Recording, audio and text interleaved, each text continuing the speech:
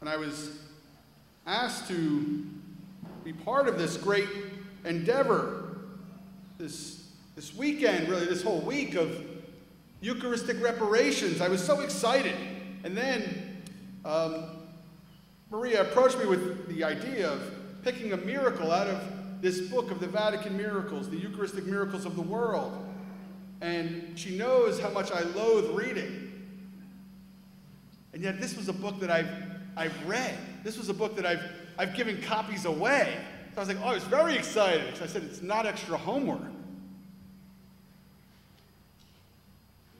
Took the book and I looked for a miracle that would jump out at me.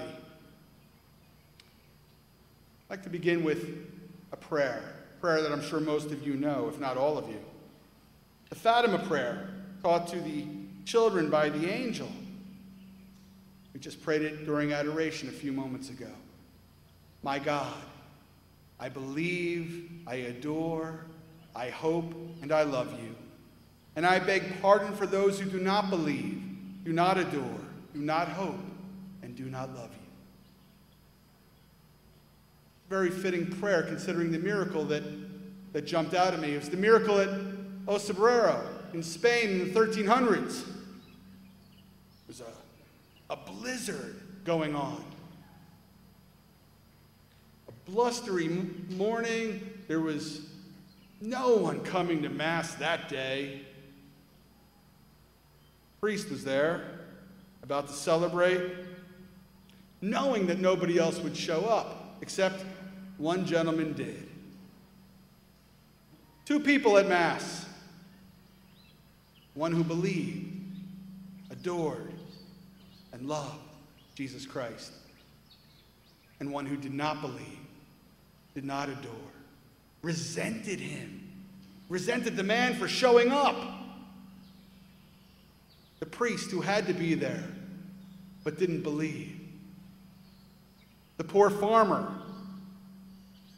who chose to be there, who you couldn't keep away with a blizzard trudging uphill through the snow, through the bone-chilling wind. That mattered more than life itself to him.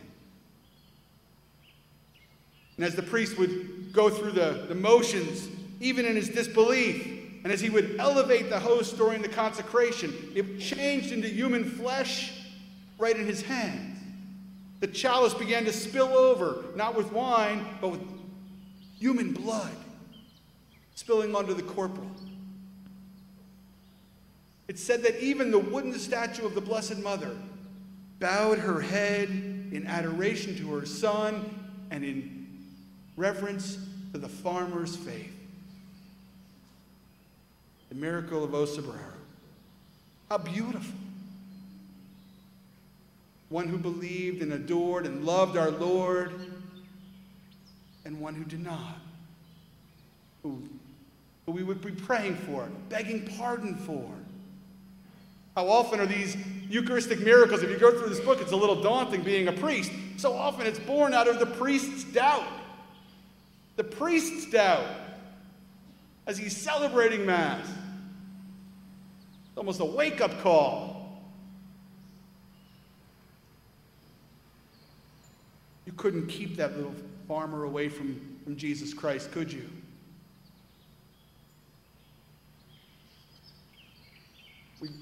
We're at a time right now where the obligation has been dispensed in so many places in our country and our world. People say, oh, you don't have to go now. You don't have to go now. You don't have to go ever. You don't have to go on Christmas. You don't have to go on Easter. You don't have to go. Oh yes, the bishops can dispense you of the mortal sin of not going. But I'm going to tell you, you don't have to go. When I was in the seminary, I remember walking up the stairs. In the seminary, you're always on edge, because if you say the wrong thing to the wrong priest, you might not get ordained. Remember that, boys. But this was a priest who me and my classmates really liked. We got along very well with him, and he had a rough day. You could see it on his face as he was coming down the stairs.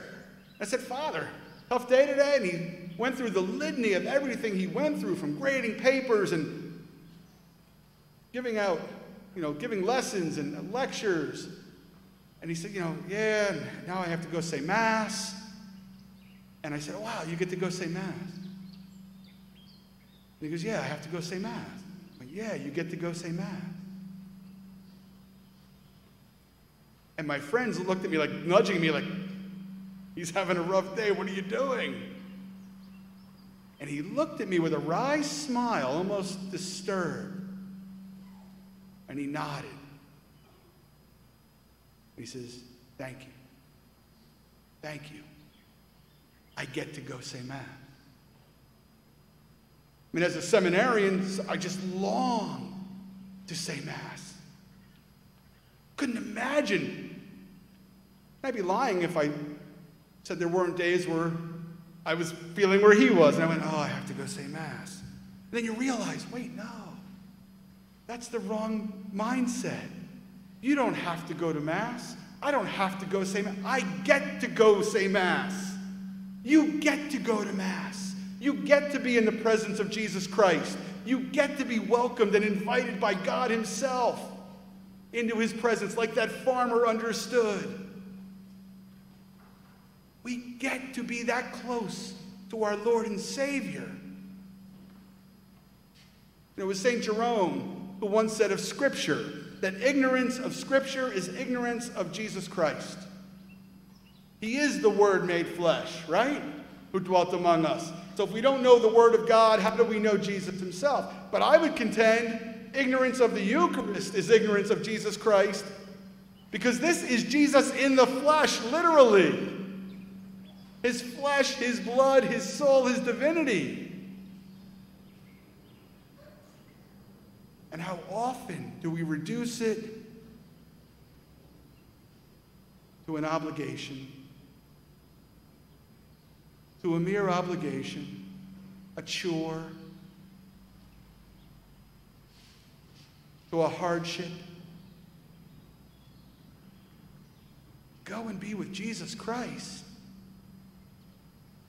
It's not meant to be a chore or a hardship or an obstacle. It is a consuming invitation.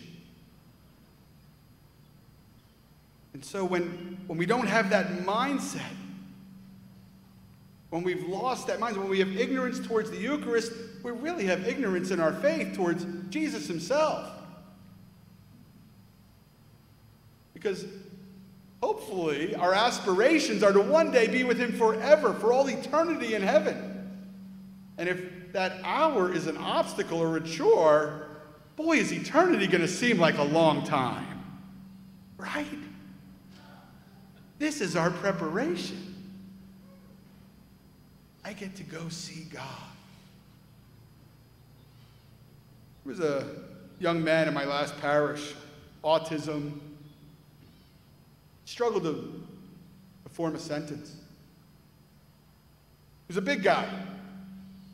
Sometimes he would even flail his arms about, so people were a little afraid of him. Loved him. Still love him. He would come to the church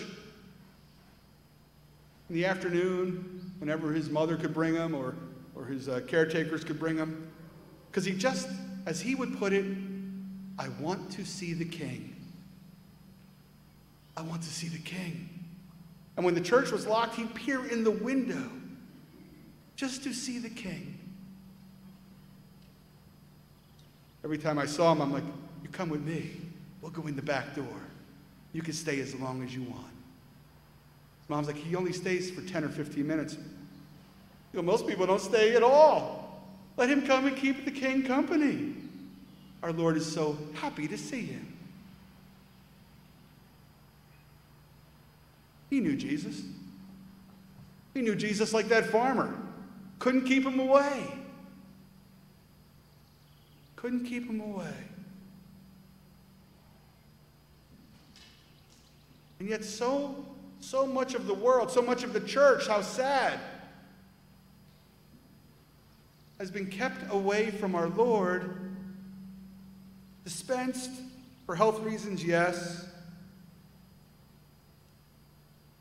But how many have kept themselves away even before that? How many of them don't see Jesus Christ in the Eucharist? What they're missing. What they're missing. If we don't know who Jesus is, if we don't believe, really believe, that this is the Son of God, the Savior of the world, the Messiah, the King, we're missing the whole point. Because if I don't know who Jesus is, I don't know who I am, who you are. It's only in Jesus Christ that we actually know ourselves, who I was made to be, who you were made to be, in the image and likeness of Almighty God. Jesus Christ took on our human nature and revealed to us who we were called to be, who we were formed to be from the very moment of creation. You and I were made for holiness, made for sanctity, to share in that divinity of God. We're not made to be here forever. This is a moment in time. We were made for a divine purpose. And it's only when we really understand who Jesus Christ is, we understand what he has done for us and won for us here on this altar, on that cross, do I begin to recognize why God made me and why God saved me and what he demands of me. Because Jesus Christ is the perfect man, fully God, but also fully human. He is the perfect man, living out in the flesh the example of what all of us are called to, holiness, to know and do the will of God.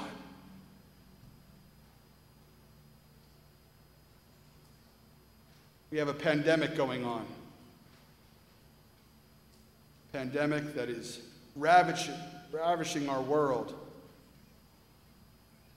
And I don't mean COVID. We all know about COVID. We have a pandemic of apathy, a pandemic of laziness, a pandemic of doubt and despair, a pandemic of pornography and contraception, a pandemic of all the things that would tear us away from who God made us to be. They didn't just seep into our humanity. They came rushing in, and no one said anything. Oh, save a few. That our church can dwindle to 20% attendance in the United States, and to feel good we compare ourselves to Europe, which has 10% or less. It's so sad. 1 in 5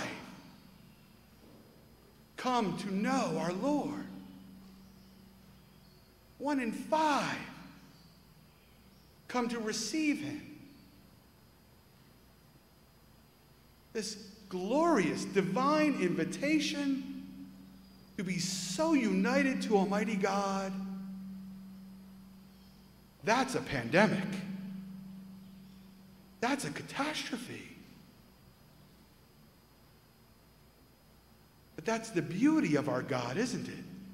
That a miracle like O Sobrero to wake us up like that priest who didn't believe, like our world that doesn't believe, that we might know who we are again. We might discover who we are in relationship to God, God's love for us again.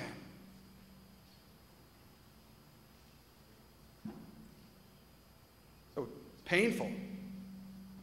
Painful when I hear children say, I don't want to go. I get nothing out of Mass. Or parents who say, little Johnny just didn't want to get up this morning.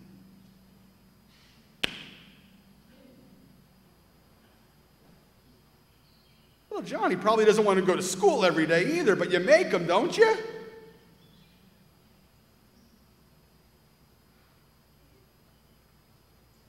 Talking with some of these boys a few weeks ago, and I misquoted St. Thomas More from a Man for All Seasons, and they corrected me. I love this quote.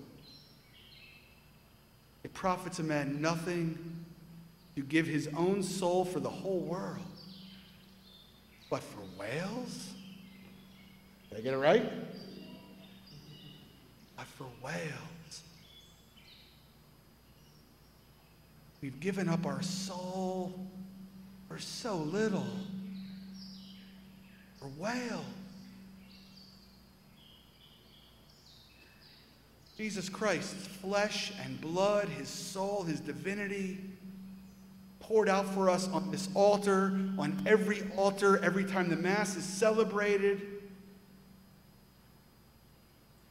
This should be packed.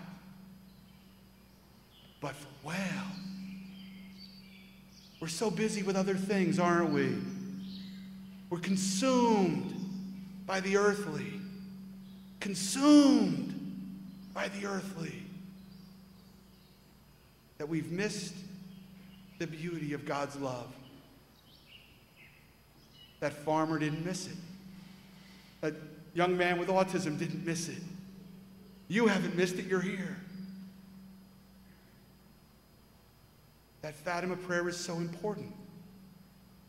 That others would come to believe, to adore, to hope, and to love. Because where does this come from? Where do young boys like this? Great to see so many of you too, by the way. Where did they grow up in the faith except from seeing it lived out? How do boys learn anything? They watch their father. They watch their fathers. And I hate to put this on the men, but our churches are filled with women. Our churches are filled with women. Take a head count at daily Mass in your parishes. Maybe your parish is special. 70-30, 80-20, women to men. Where are the men to lead these boys? To show that love, like that farmer. To teach them the important things. Yes, fathers teach their sons how to achieve and how to strive and to work hard. How to do well in school and how to build things and protect. Teach them that which will endure. A love for Jesus Christ. By your own love. By your own faith. By your own belief. Then you have set them up for eternal success.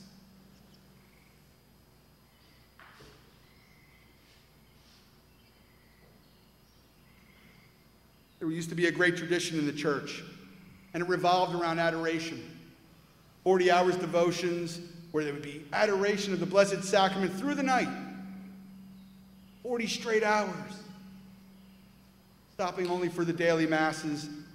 And it was those nighttime hours, those evening hours that were dangerous, a little bit more, frightful, to go out at 2 a.m., 3 a.m., 4 a.m. Those were the hours when the fathers would take their shift. And they bring their sons with them. Fathers with their young boys. The father would teach their son about adoration in those wee hours of the morning. The sons would say, "Well, why do we got to go at 2 a.m., Dad?" So your mom and your sisters can get some sleep. Because the men come out when it's a little dangerous. Because we're not going to subject the women to that. This is when the men come out. And young boys used to learn from their fathers. This is what we do. This is what a man does. He protects his family. He stands up for the truth. He lets no harm come to those he loves. boys learned that from their father, and their fathers learned that from Jesus himself. I have lost none of that which the Father has given me. He learned sacrifice by going in those wee early hours of the morning. That a father who would lay down his life for his family, physically, but also spiritually. We learn that from the perfect man, Jesus Christ.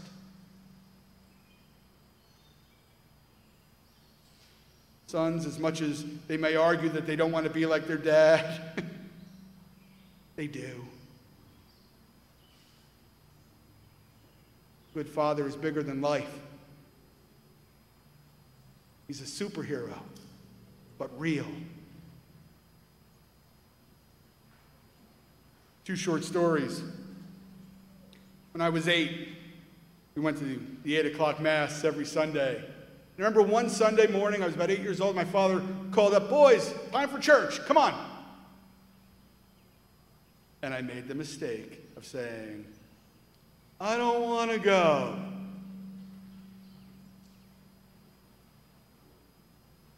Was met with a very stern reply. "What did you say?" I was upstairs. I was not within arm's reach. Thankfully, I'm still here. "What did you say?" There was anger in his answer, but there was also hurt. I knew I hurt him because that which was most precious to him, most important to him, was the Eucharist. And somehow I couldn't help but think maybe he thought he failed in passing that on or conveying it. I never said that again. A few years later, during our Christmas novena, every Monday night, there'd be adoration and miraculous medal prayers. And I remember asking Dad if I could go with him. "Yeah, can I go?" He said, "Well, it's during your basketball practice time. You'd have to choose." I loved basketball. I was good at basketball, and I knew I was going to play that year. But I also loved being an altar boy. I loved serving. My father left it up to me. He said, "How about this year I go to novena with you?" I learned that from my father. The farmer, the young man with autism, my father, so many of you. We see Jesus Christ. Why does the rest of the world not? Why are we missing it? Why have we been so blinded by this pandemic of apathy and laziness and pornography and all the other distractions?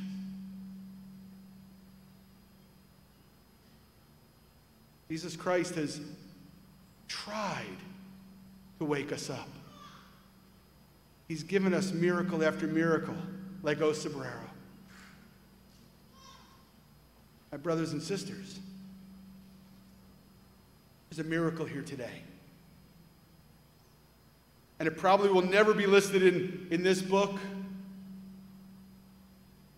or any other. It is something really extraordinary happened today. But regular bread and wine becomes the Son of God today. For you and for me, for the salvation of the world. Spread the word. Spread the word. Be that farmer. Be that father who teaches his sons, teaches his family, protects them, and raises them in the faith. Be that parent whose love for Jesus Christ is so tangible that the children are disappointed in themselves because it cuts the parent's heart for them not to practice. There's a great statistic that shows that when a father leads his family in the faith, when a father is the leader of the faith in his home, the children are 87% more likely to practice the faith.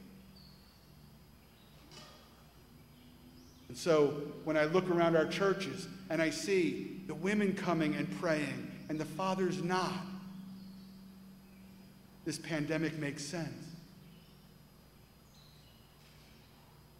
Somehow it's been seen as unmasculine to pray, unmasculine to need God, unmasculine to not be able to just pull ourselves up by our bootstraps. But how foolish is that? You know what's unmasculine? Being dense. That's unmasculine. You know what's unmasculine? Punishing your family by not teaching them the truth. You know what's unmasculine? Condemning your family to the fires of hell by not bringing them to God.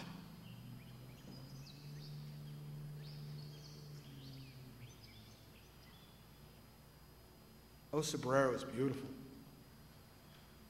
A priest who was woken up by a humble farmer.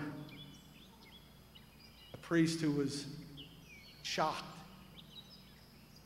by Jesus Christ. A priest who may have been saved because one man trudged through the snow and the wintry blizzard to go see the King. Never doubt, never question the impact you have on even one soul by your faithfulness, by your love.